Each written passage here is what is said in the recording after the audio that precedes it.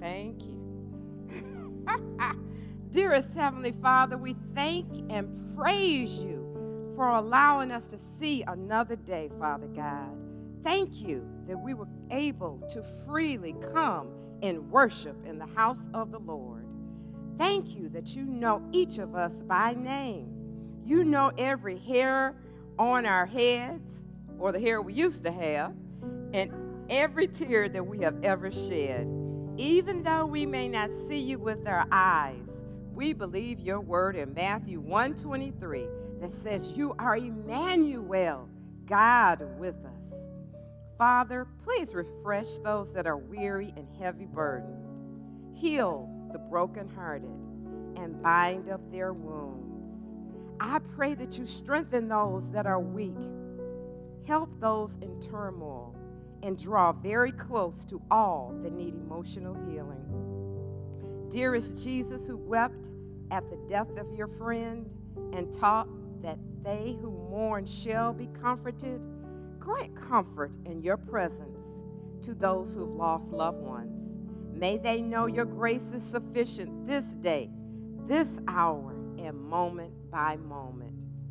Father, we pray for the peace of Jerusalem, as it is written in Psalms 122:6. May all the people in the Middle East put their trust in you, Yeshua. Lord, I pray for a divine outpouring of the Holy Spirit worldwide to bring people to faith and trust in Jesus Christ and to bring ultimate peace.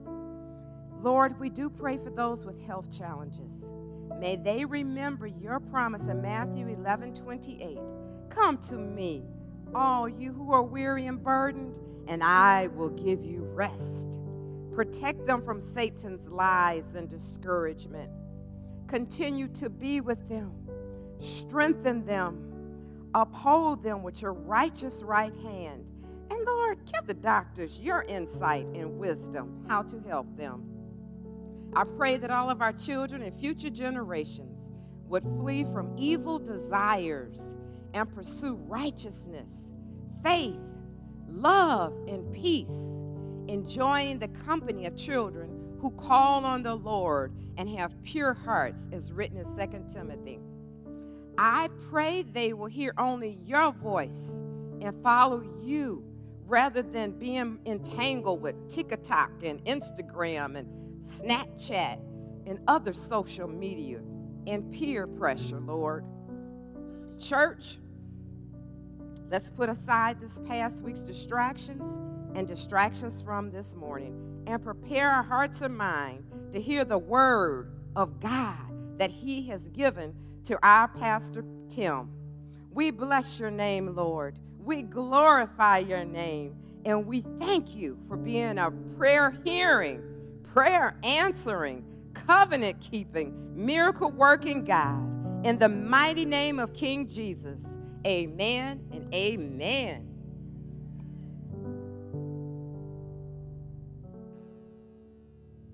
Amen, and thank you, Miss Myra. Let's have the kids be dismissed to their time of worship upstairs.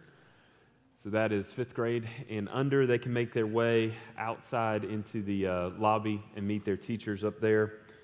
I'll draw your attention to this little sheet. Our bulletin has lots of important information for you this morning. There's a handful of important things I want to draw your attention to.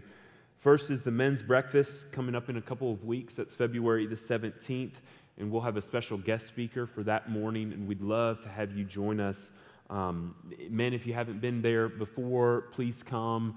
Bring your high school, middle school sons. We'd love to have them as well, and we'll hear a word from the Lord together and just enjoy some fellowship. Then the following weekend is If Gathering, our women's ministry event, and that is the 23rd and 24th of February. You can sign up for that on the church app right now, and the way that works is the first 30 people to sign up, it's a free registration, and then after that we have to charge for the registration. So it is a charged event. The church is paying for it, but if you are one of the first 30 to sign up, then you can get into one of those free spots.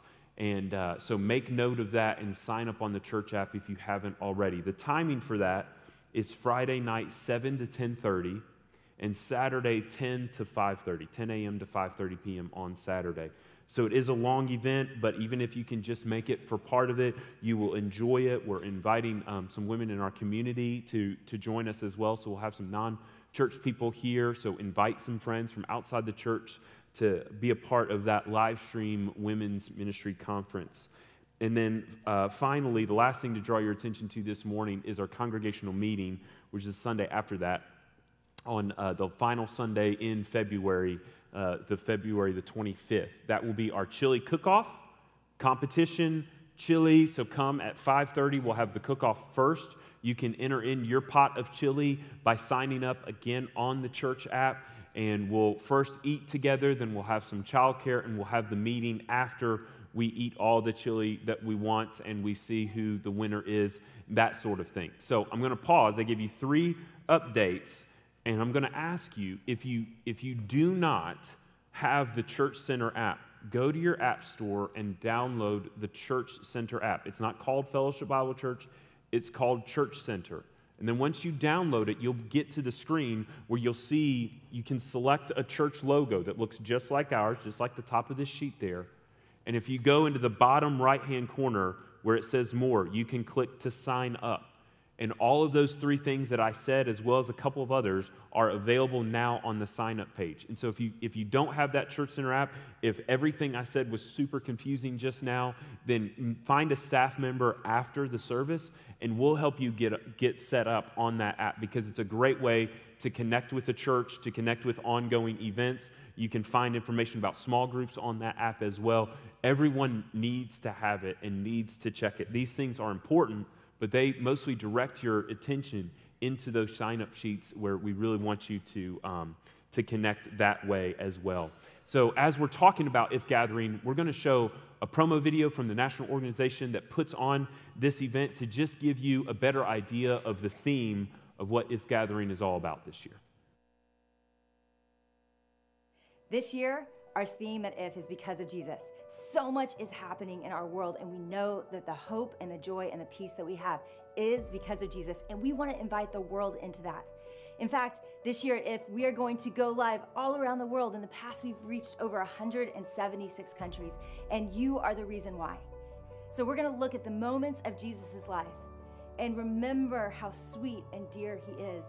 When life gets chaotic, it is so good just to set your eyes on him. And so our theme verse this year is simply John 8, verse 12. I am the light of the world. We are going to look at the light of the world.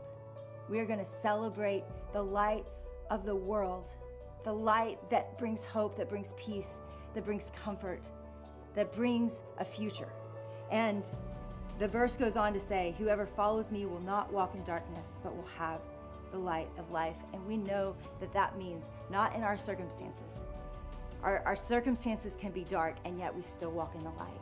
There is hope because of Jesus. So come be a part of this story with us. Do not miss it.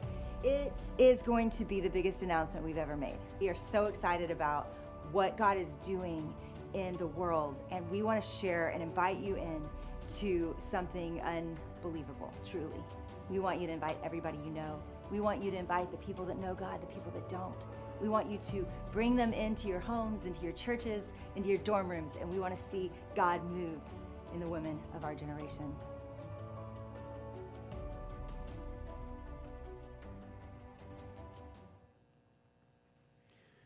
Now, if you would, turn with me to Hebrews chapter 4.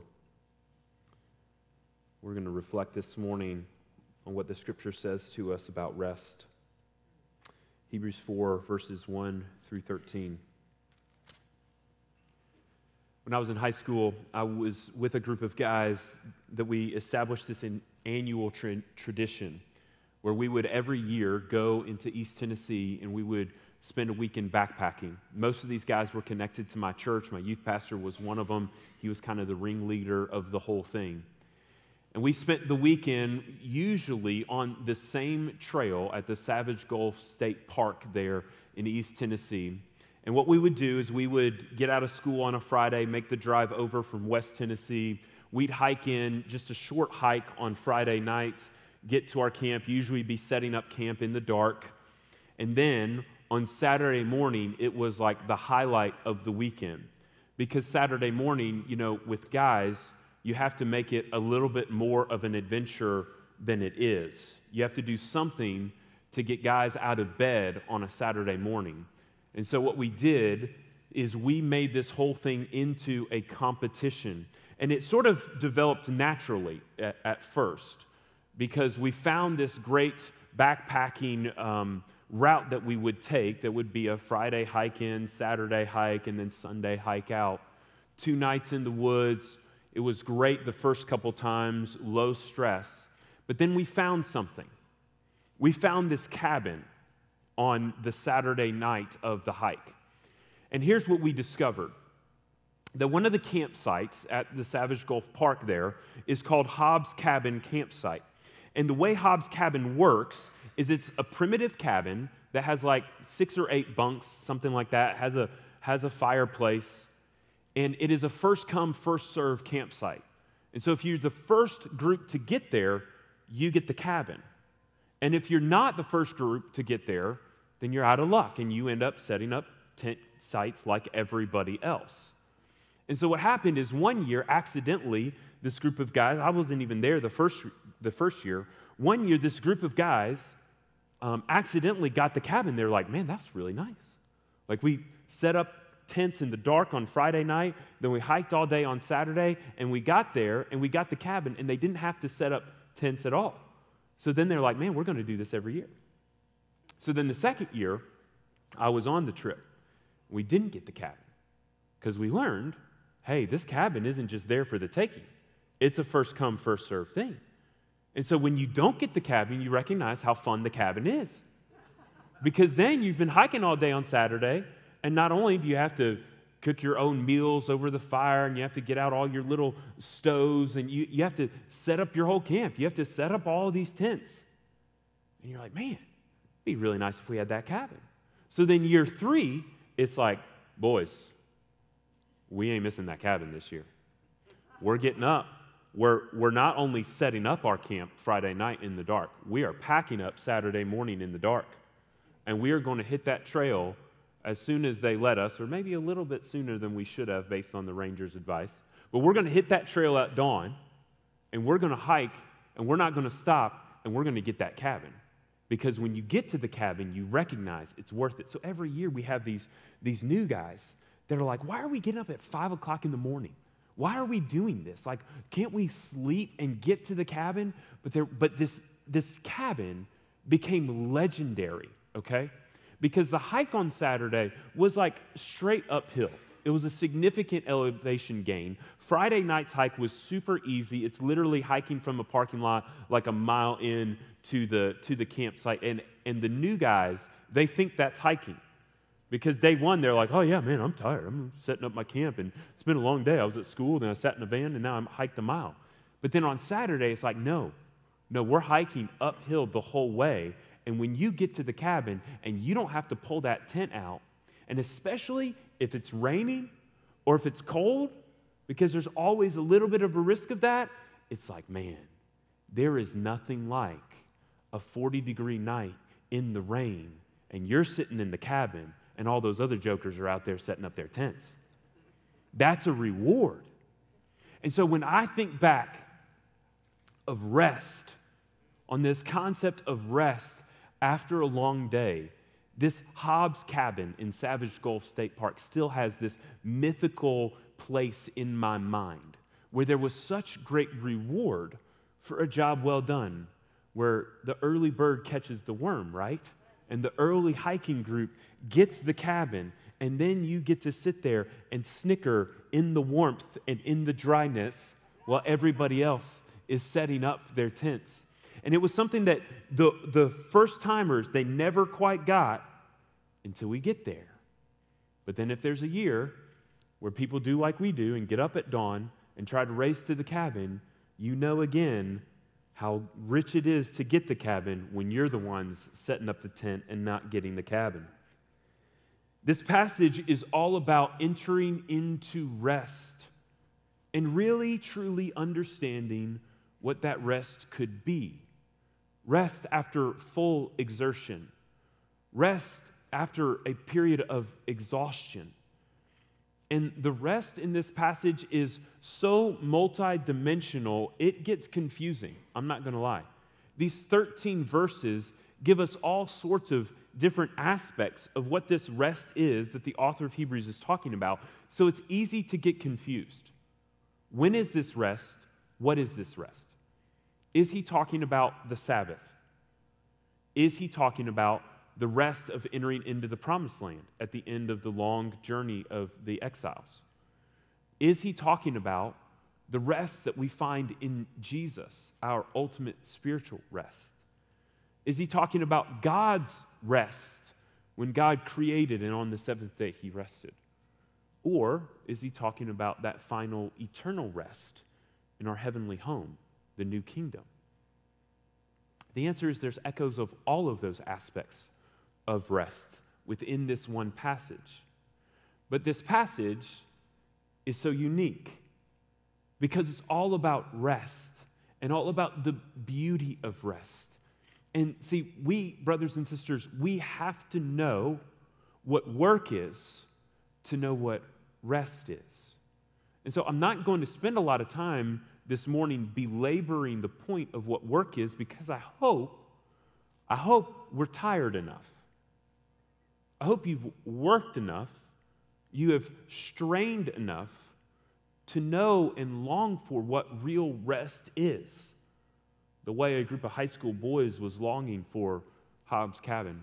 I always tell young people that you have to do one job that you just absolutely hate. It's good for you. You will not ever appreciate the job that you work until you do a job that you absolutely hate and exhausts you and feels like monotony or just pure hard work.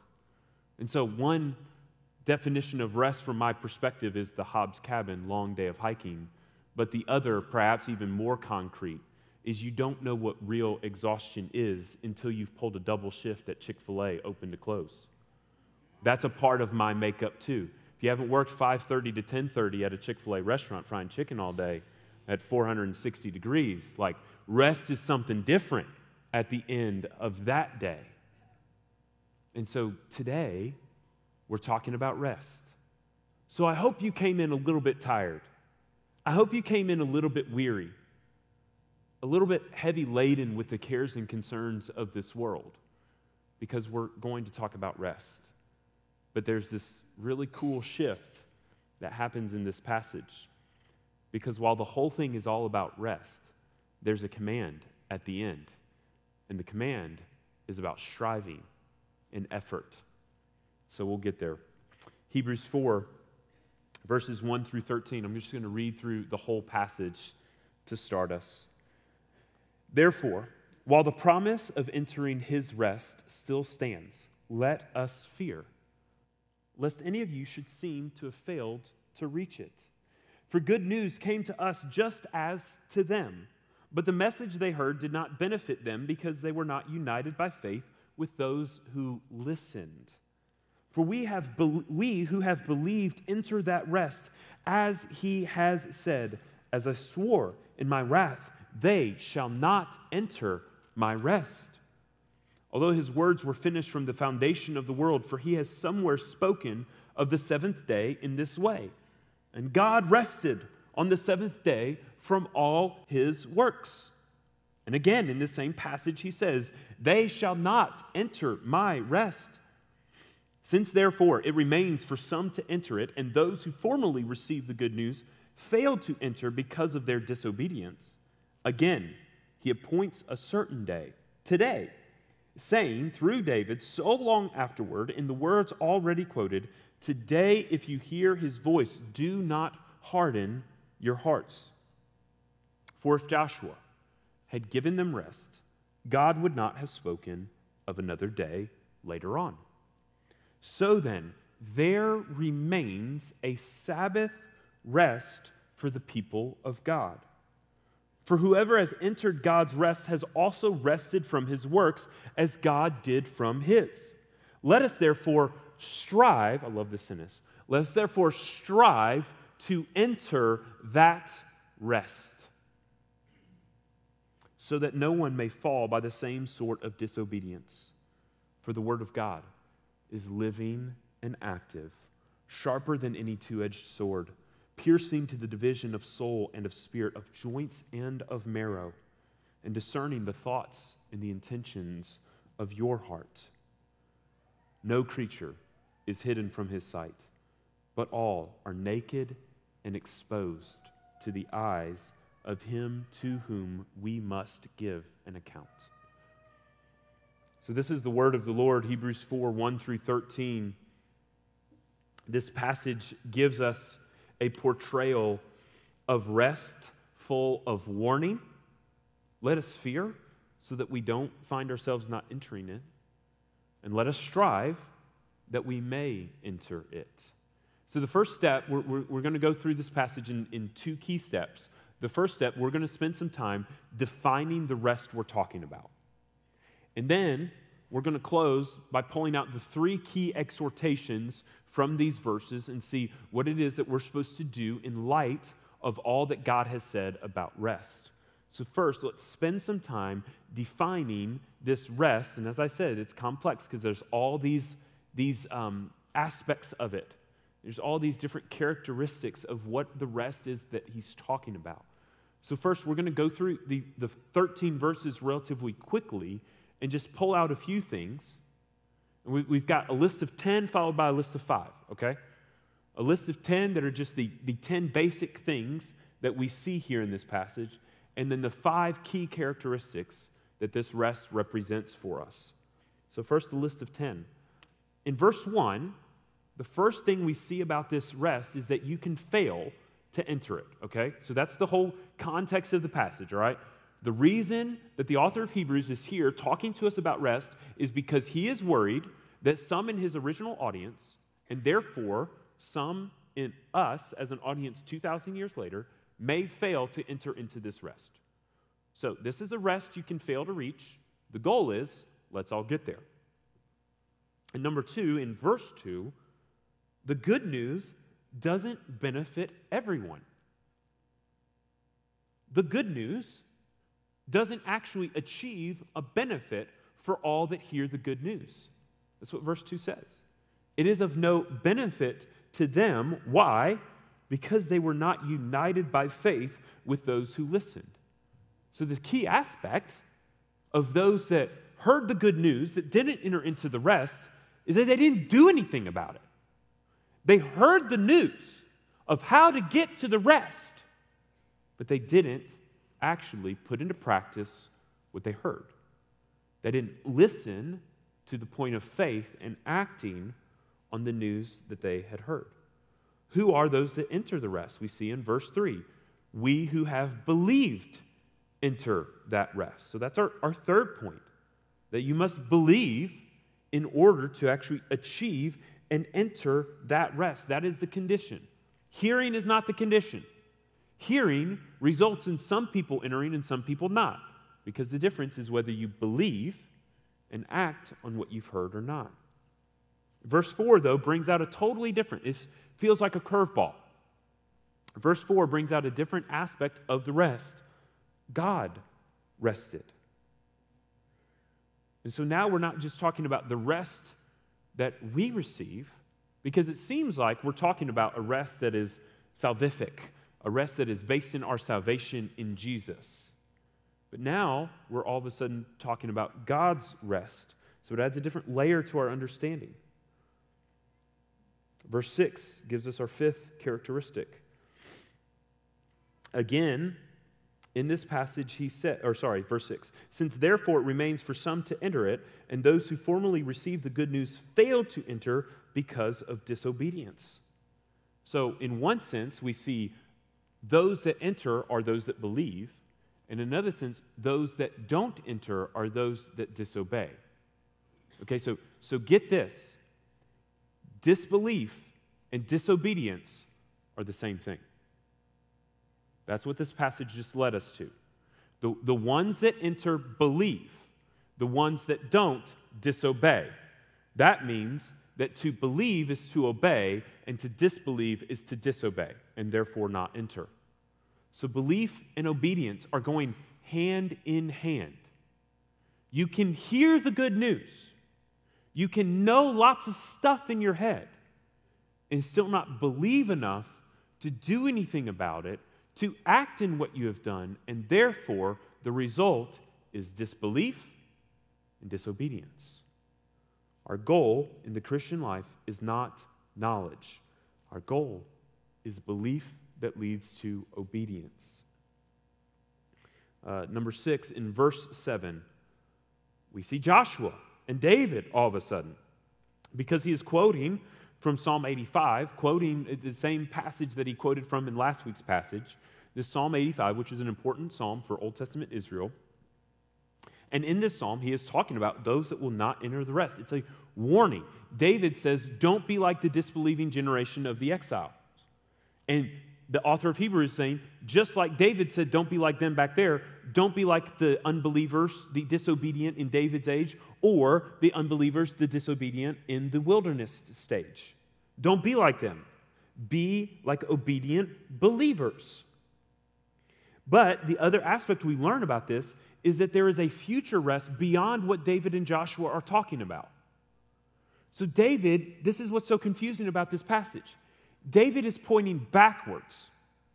But then the author of Hebrews says Joshua didn't actually give them rest. That's not the rest that was actually being talked about here. Okay? David says, don't be like them that didn't get to enter the rest. And those that didn't get to enter the rest were led by Joshua. And the author of Hebrews says Joshua didn't actually give them any rest anyway. It was a small picture. So this is what I'm talking about. This is why it's like, as you're tracing this and as you're reading through, it would be right for you to ask the question, when is this rest? I don't get the timeline. It was sort of what Joshua did. It wasn't fully what Joshua did. David makes it sound like he experienced a portion of it, but not all of it. God did some of it. What am I supposed to do of it? Okay? I promise, we're getting there. But the rest is future for David and Joshua. Verse 9. So then there remains a Sabbath rest for the people of God. That means it's future for us too. Okay? What the author of Hebrews is saying, when he says there remains, not just that it continues, he is saying in verse 9, there remains a Sabbath rest we have not yet attained fully. Let me show you why he means it that way. Verses 10 and 11. Whoever has entered God's rest has also rested from his works as God did from his. So let us therefore strive to enter that rest, strive to enter the rest we haven't yet entered into, so that no one may fall by the same sort of disobedience. So verse 10 says, it goes back to when God rested. And how did God rest? God created the world in 6 days, and on day 7, he rested. So God worked for 6 days, and when the work was complete, he rested. So the comparison is pretty clear here. The rest, the ultimate Sabbath rest, which we will receive and experience, is to be held until all the work is done. That's the comparison of 9, 10, and 11 that he's making. So there remains, that means there's still something out in the future of Sabbath rest for us. Verse 12 gives us the 9th point. When the word is active, that's when the rest comes. The word is active in provoking belief, obedience, and rest. This is the crazy thing, guys, that inaction, this is counterintuitive. Inaction does not lead to rest. Action leads to rest. Real mental work to understand the gospel and to respond to Jesus, and then physical work in obedience to Jesus, that's what gets us to rest. Being inactive doesn't result in rest. So the activity of the word creates the activity of the disciple, which creates the setting of rest. And then in verse 13, the word exposes us. No one is hidden from his sight. All are naked and exposed, and we must give an account.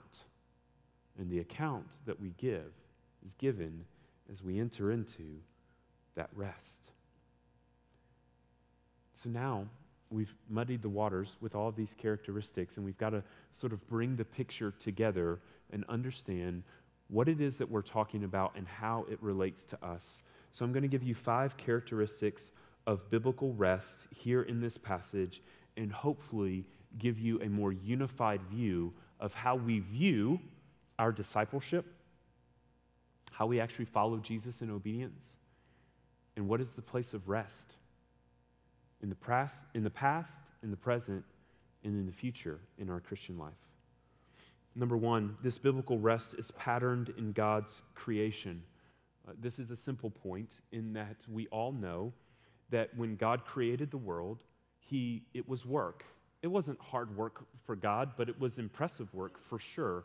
God spoke the world into being in a matter of days, and through his speech created everything that we see. And since that time, matter has neither been created nor destroyed. Since God spoke the first matter into being, and it has been rearranging itself ever since according to the control of his sovereign hand over it all. It's magnificent, it's incredible, and we must believe that God was the creating agent behind it all. And then when God was done, when the heavens and the earth were set into motion and all the reproductive processes for plants and animals and every living being, all of those processes were created, God rested.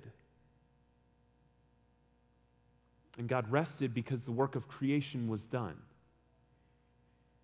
And so there is an important pattern there, that when the work is finished, rest comes. So then the commandment given to the nation of Israel was like it. Work for 6 days, and on the last day, rest. But in the new covenant, in new creation, that takes on a different meaning, a different understanding. Because God establishes this pattern upon which man's life was to be built, that man is to live in the pattern that God sets for creation. Okay? There is something that is incredibly frustrating about living in a world that doesn't live by God's patterns. It will frustrate our work. It will frustrate our processes. A 7-day work week is not good for man. It's not good for humanity. It has been actually proven by studies that you can look at the effectiveness of those that work over 7 days, that the work weekend was actually good for society, for humanity, for culture and human thriving, because man should not work for 7 days. Man should rest. And there is a real sense in the patterning of God's creation that when you work all 7 days, God allows your 7th day of work to be frustrated. To be frustrated to where even if you work for 7 days, the effectiveness is that of 6 days of work. This is what God has patterned into his creation for us, for our good and for our thriving. So that's the first concept, is that rest is patterned in God's creation. If God rests, so therefore should we. And number 2, the rest is foreshadowed in Canaan. There's a part of this that is about the promised land. We cannot escape that Hebrews 4 talks about the promised land and talks about the rest that is either being entered into or not being entered into, and that rest is the promised land. This is a theme in the book of Hebrews. It comes out later in 10, 11, and 12. This rest of entering into the promised land. Some enter, some don't. Moses did not. The majority of the generation did not.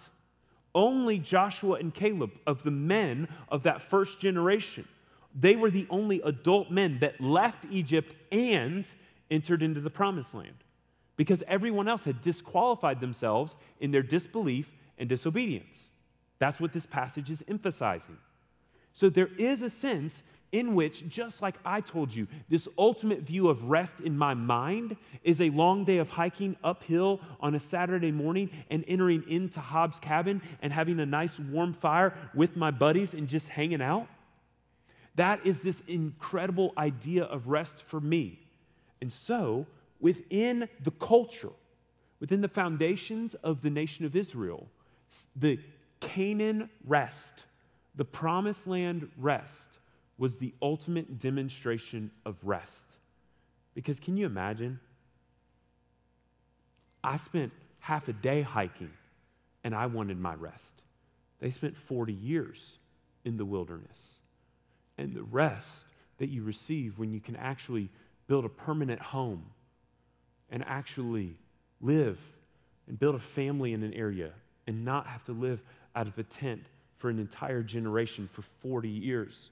Imagine the beauty of that rest from wandering, rest after a long journey, rest after all of the land that could not be cultivated because it wasn't yours and you were there temporarily. To actually plant fields and not have to gather every day of your life. To actually establish a home. There is something beautiful about the rest in Canaan that this passage is talking about. So it's patterned in God's creation. Is foreshadowed in Canaan, and it's built into then our work. Notice this subtle thing that happens.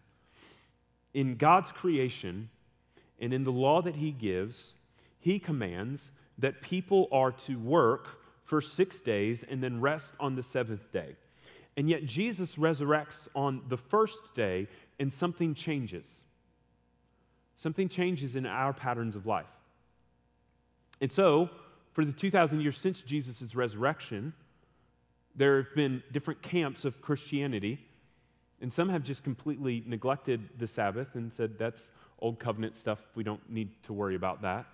And some have said, well, no, the Sabbath is now the first day. It is the day we worship. Jesus was resurrected on the first day, and therefore we rest with our families and with our church community, and we worship on the first day. That is the Lord's Day that we give to him. Let me show you why that principle is so important and so beautiful. Even though God doesn't ever actually command the switch of going from the seventh day to the first day, it is a reasonable switch in our understanding of our rest and our understanding of our salvation. Because the principle of work that God patterned in his work was when the work is finished, after 6 days, you rest on the seventh day. Hebrews emphasizes that. God's work was done, and therefore you rest. But when you work on the first day, it reorients everything. And it's the same as the principle of the tithe in that way. And it's a beautiful principle.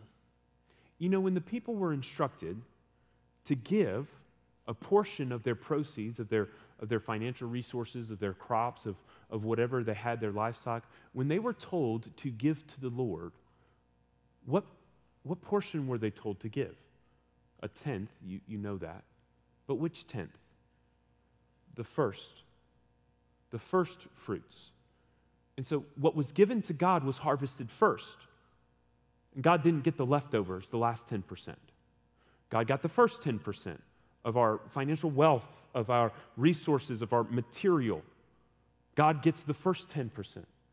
And so what we're doing by shifting this Sabbath day of rest from the last day to the first day is the same thing. We're giving God our best. We're giving God our first. And what that means, there's a real theological thought there too. Because in the Old Covenant, in the covenant of works, we were to live according to the law and achieve righteousness by the law. And when we sinned, we were to offer sacrifices, and God's people offered sacrifices to reach atonement, to be right with God. But there was work to be done. The new covenant is different. There are no sacrifices to offer anymore. That has been completed. So we start the week with God's work done. We start the week with the work of creation done. And every day that we live, all of our work days, is not for the purpose of achieving and entering into rest. All of our work days, we work in light of what has already been achieved for us. And so we start with rest. We start with rest because we theologically know in our heads that there is nothing we can do to achieve what we have received. There's nothing that we can do to earn what has been gifted to us. And so, we start our week resting in the truth of who God is and what Jesus has granted to us, knowing that all of the work that we have, we'll have time for that. Jesus says tomorrow has its own troubles. Let the troubles of tomorrow wait for tomorrow. And so on Sunday afternoon, when you walk out of the church and you've heard the word of God, what is your purpose then? Is it to go home and to take a quick nap and then pull up your computer and go through your checklist for what happens Monday morning? Go through your email, see, let me just plan my week, let me make sure I'm organized, let me make sure I have everything that I need to do on Monday morning. I need Monday morning to go well, I've got a lot to do, so let me organize it on Sunday so that my work is more effective on those 6 days. No. God says, this is the day of rest. This is the day for me. This is the day for worship. And you don't have to worship by just going to church. You worship by serving. You worship by praying, by singing, by sitting with your family, enjoying time with your family, building relationships across generations is a part of worship, and it's a part of rest. And you can even work a little bit as you rest. As long as you're not working in your primary job, you can do the work of going to serve others, which Jesus did on the Sabbath. Jesus healed on the Sabbath. You can do the work of ministry by serving in the church on a Sunday. You can do the work of service, of evangelizing the lost, feeding the poor, serving those in need, serving a family member or a friend that needs help in their home or help on a car, help in a house. Those are things that are worshipful rest on a Sunday. But the pattern of the world that God has created, that we are constantly trying to frustrate in our society, because all sorts of careers now require you to work on Sunday. And here's what I need to say about this. It is not a sin to take a job that requires you to work on a Sunday.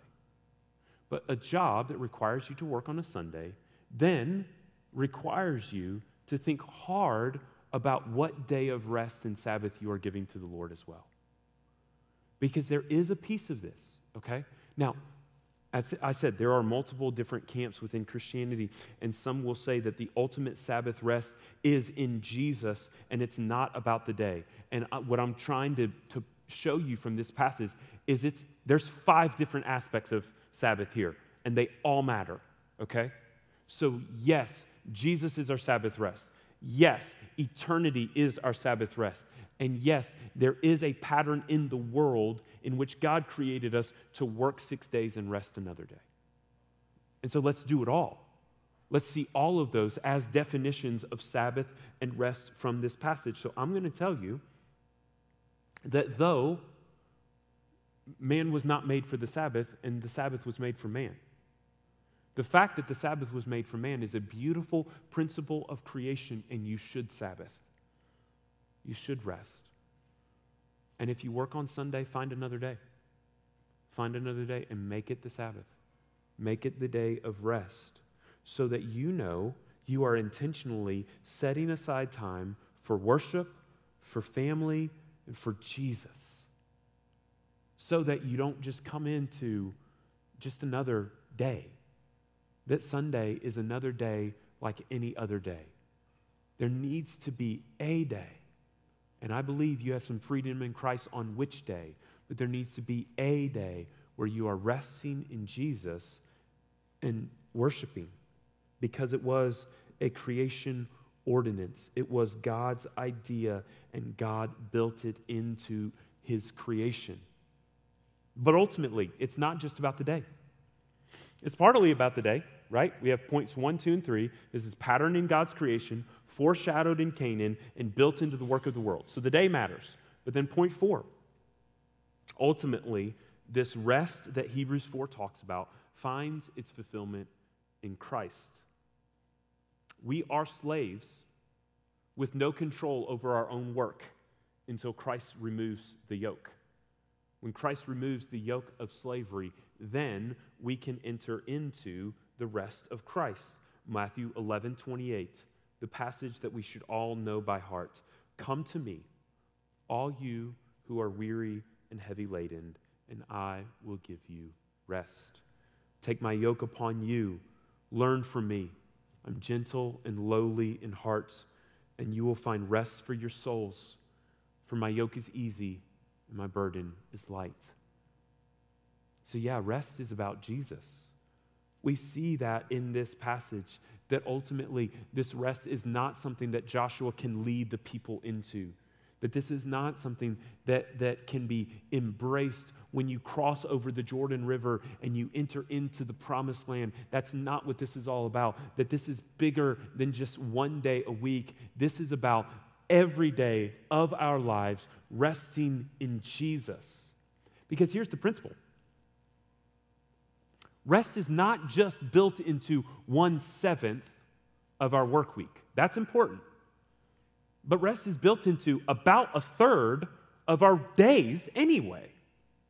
In order to be healthy, you need to sleep. I mean, maybe for you it's 6 hours, maybe it's 7, maybe it's 8. But somewhere within 25 to 33% of your day needs to be rest and sleep. God created us with limits, and that's a good thing because He doesn't have any. And so we are supposed to image God in so many different ways. In our love, in our worship, in our sacrifice, our creativity, our work, all of those things are aspects of being created in the image of God and representing Christ. You know where we don't represent Christ's image? Limitlessness. Because we have Him and He doesn't. And if we can't embrace our limits, then we are thumbing our noses at God's good creation of us. He created us to be limited, to work finite hours, to have limits in our understanding, abilities, strengths, and capacities. He created us to need to rest, and not just 1 out of 7 days, but to rest at the end of every day. And it's a good thing. And so ultimately, the rest we find in Jesus allows us to lay down by green pastures every night and say, even though I walk through the valley of the shadow of death, you are with me. And so you have led me to green pastures for the night. And so I'm going to close my eyes for the night, knowing that I'm resting in you, whose yoke is easy and burden is light. And whatever tomorrow comes, I will face tomorrow. But tonight, I'm going to lie down and rest in peace, for you alone, O Lord, make me dwell in safety. So many of the Psalms are about rest and are about sleep. And we sleep and we rest because Jesus' yoke is easy and His burden is light. And so, yeah, there's work to be done in the Christian life. But the work, and guys, we're getting there. There's 3 commands that end this passage. We're getting there. But we have to understand the rest of Jesus first. And finally, point 5 is that this rest is not yet realized until the end. Verse 9 says, there remains a Sabbath rest. Even the rest you have in Christ, where His yoke is easy and His burden is light, that's not the full end of the story, because Revelation 14 says, blessed are the dead who die in the Lord from now on. Yes, says the Spirit, they will rest from their labors, for their deeds will follow them. That is the rest. That's the end of the story. So pictured in week 1 of creation, day 7, the beginning of time, in creation, we have the story of rest is built in there. And the story of rest, we don't have the end of the story until Revelation 14, when all of us have died and Christ has come back. And then those who are risen with Christ rest from their labors. So if you're still living on this earth, there is something God has for you. Even if you're lonely, even if life hurts, even if you feel like you're on your last leg and you think, boy, I just wish I could pass in peace, there is a reason God has left you here. There's a purpose God has for you. There is labor, work, worship, prayer, praise, whatever it is. There is something yet for you in this life. Scripture says it. I don't understand it. I can't tell you what His unique calling is for you in all of your days, but I do believe He reveals it to us as we live in faithfulness. And so, restless souls know there is a coming rest. If you're weary, heavy laden, and broken, you can find some rest in Christ. You can find some rest on the seventh day, but you will not find ultimate rest until the end. And we should live like that. We should understand and anticipate that. But in light of all this resting, there are 3 exhortations here in this passage. 3 things that we're supposed to do. Number 1, in verse 1, it says, let us be careful, or let us fear. Look at chapter 4, verse 1. Therefore, while the promise of entering His rest still stands, let us fear, lest any of you should seem to have failed to reach it.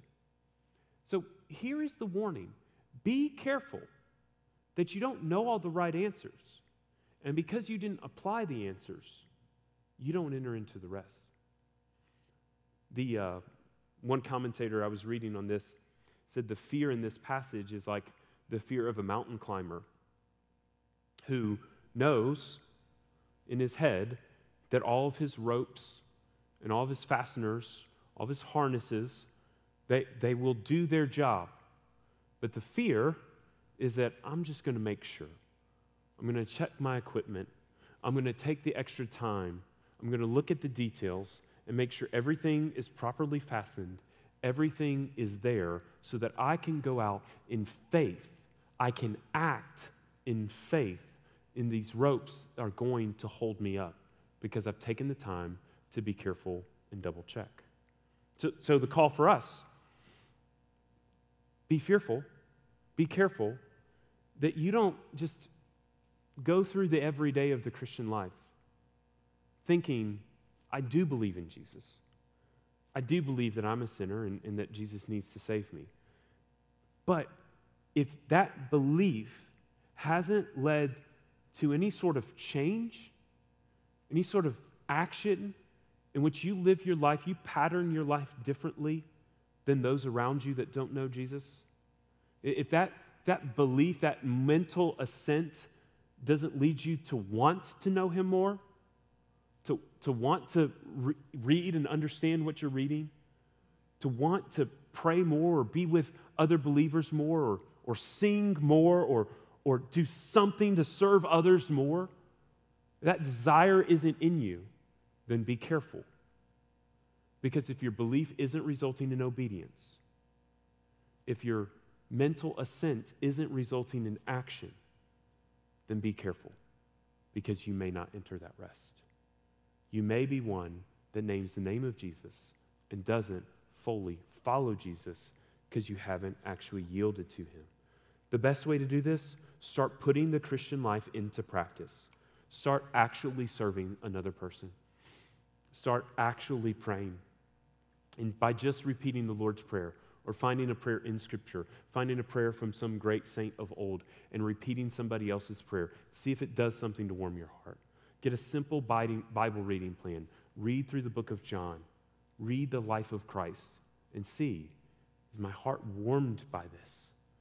Or is this just an empty practice that doesn't seem real? If it's an empty practice that doesn't seem real, be careful.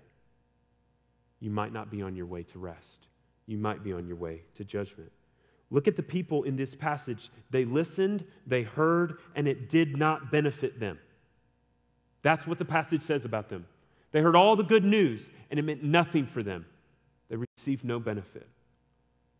This would be like the person that decides they're going to run a marathon. They do all the preparations.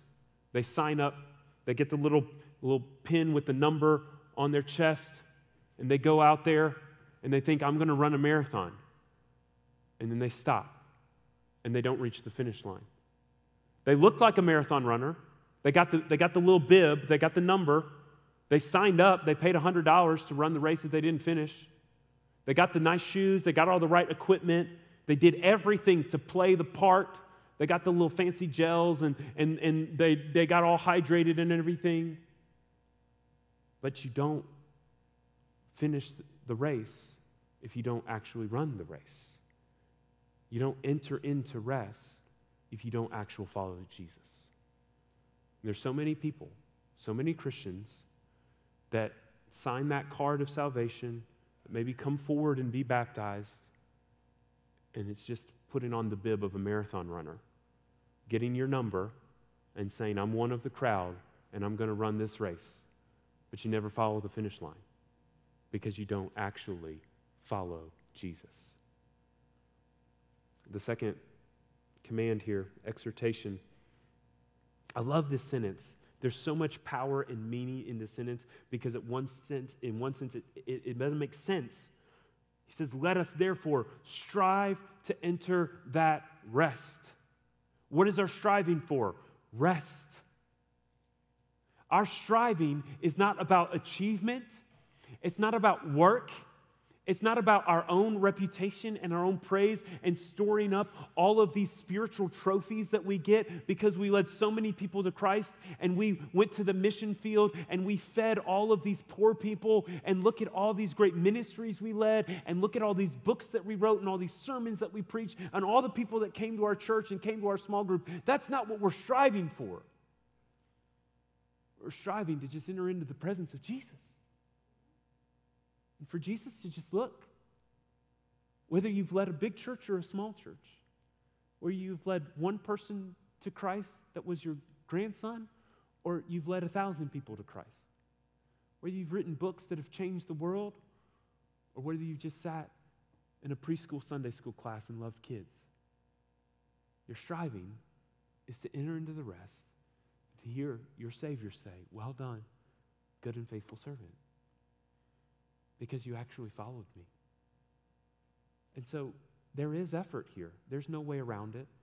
The Christian life is not about being sedentary and just riding through the waves of life. There's effort.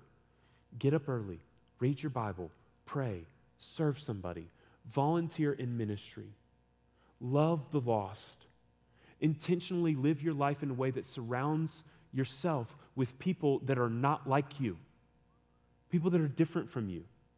Maybe just different from you in what you believe, in non-Christians, or maybe people that are different from you in their political convictions, people that are different from you ethnically, people that are different from you in their backgrounds. Surround yourself with people that are different. Strive to live a life that honors Jesus. Strive so that the end will be rest. Because ultimately, we must give an account in verse 13. Ultimately, we must give an account to see if the Word of God was really sharp and active in our hearts and lives.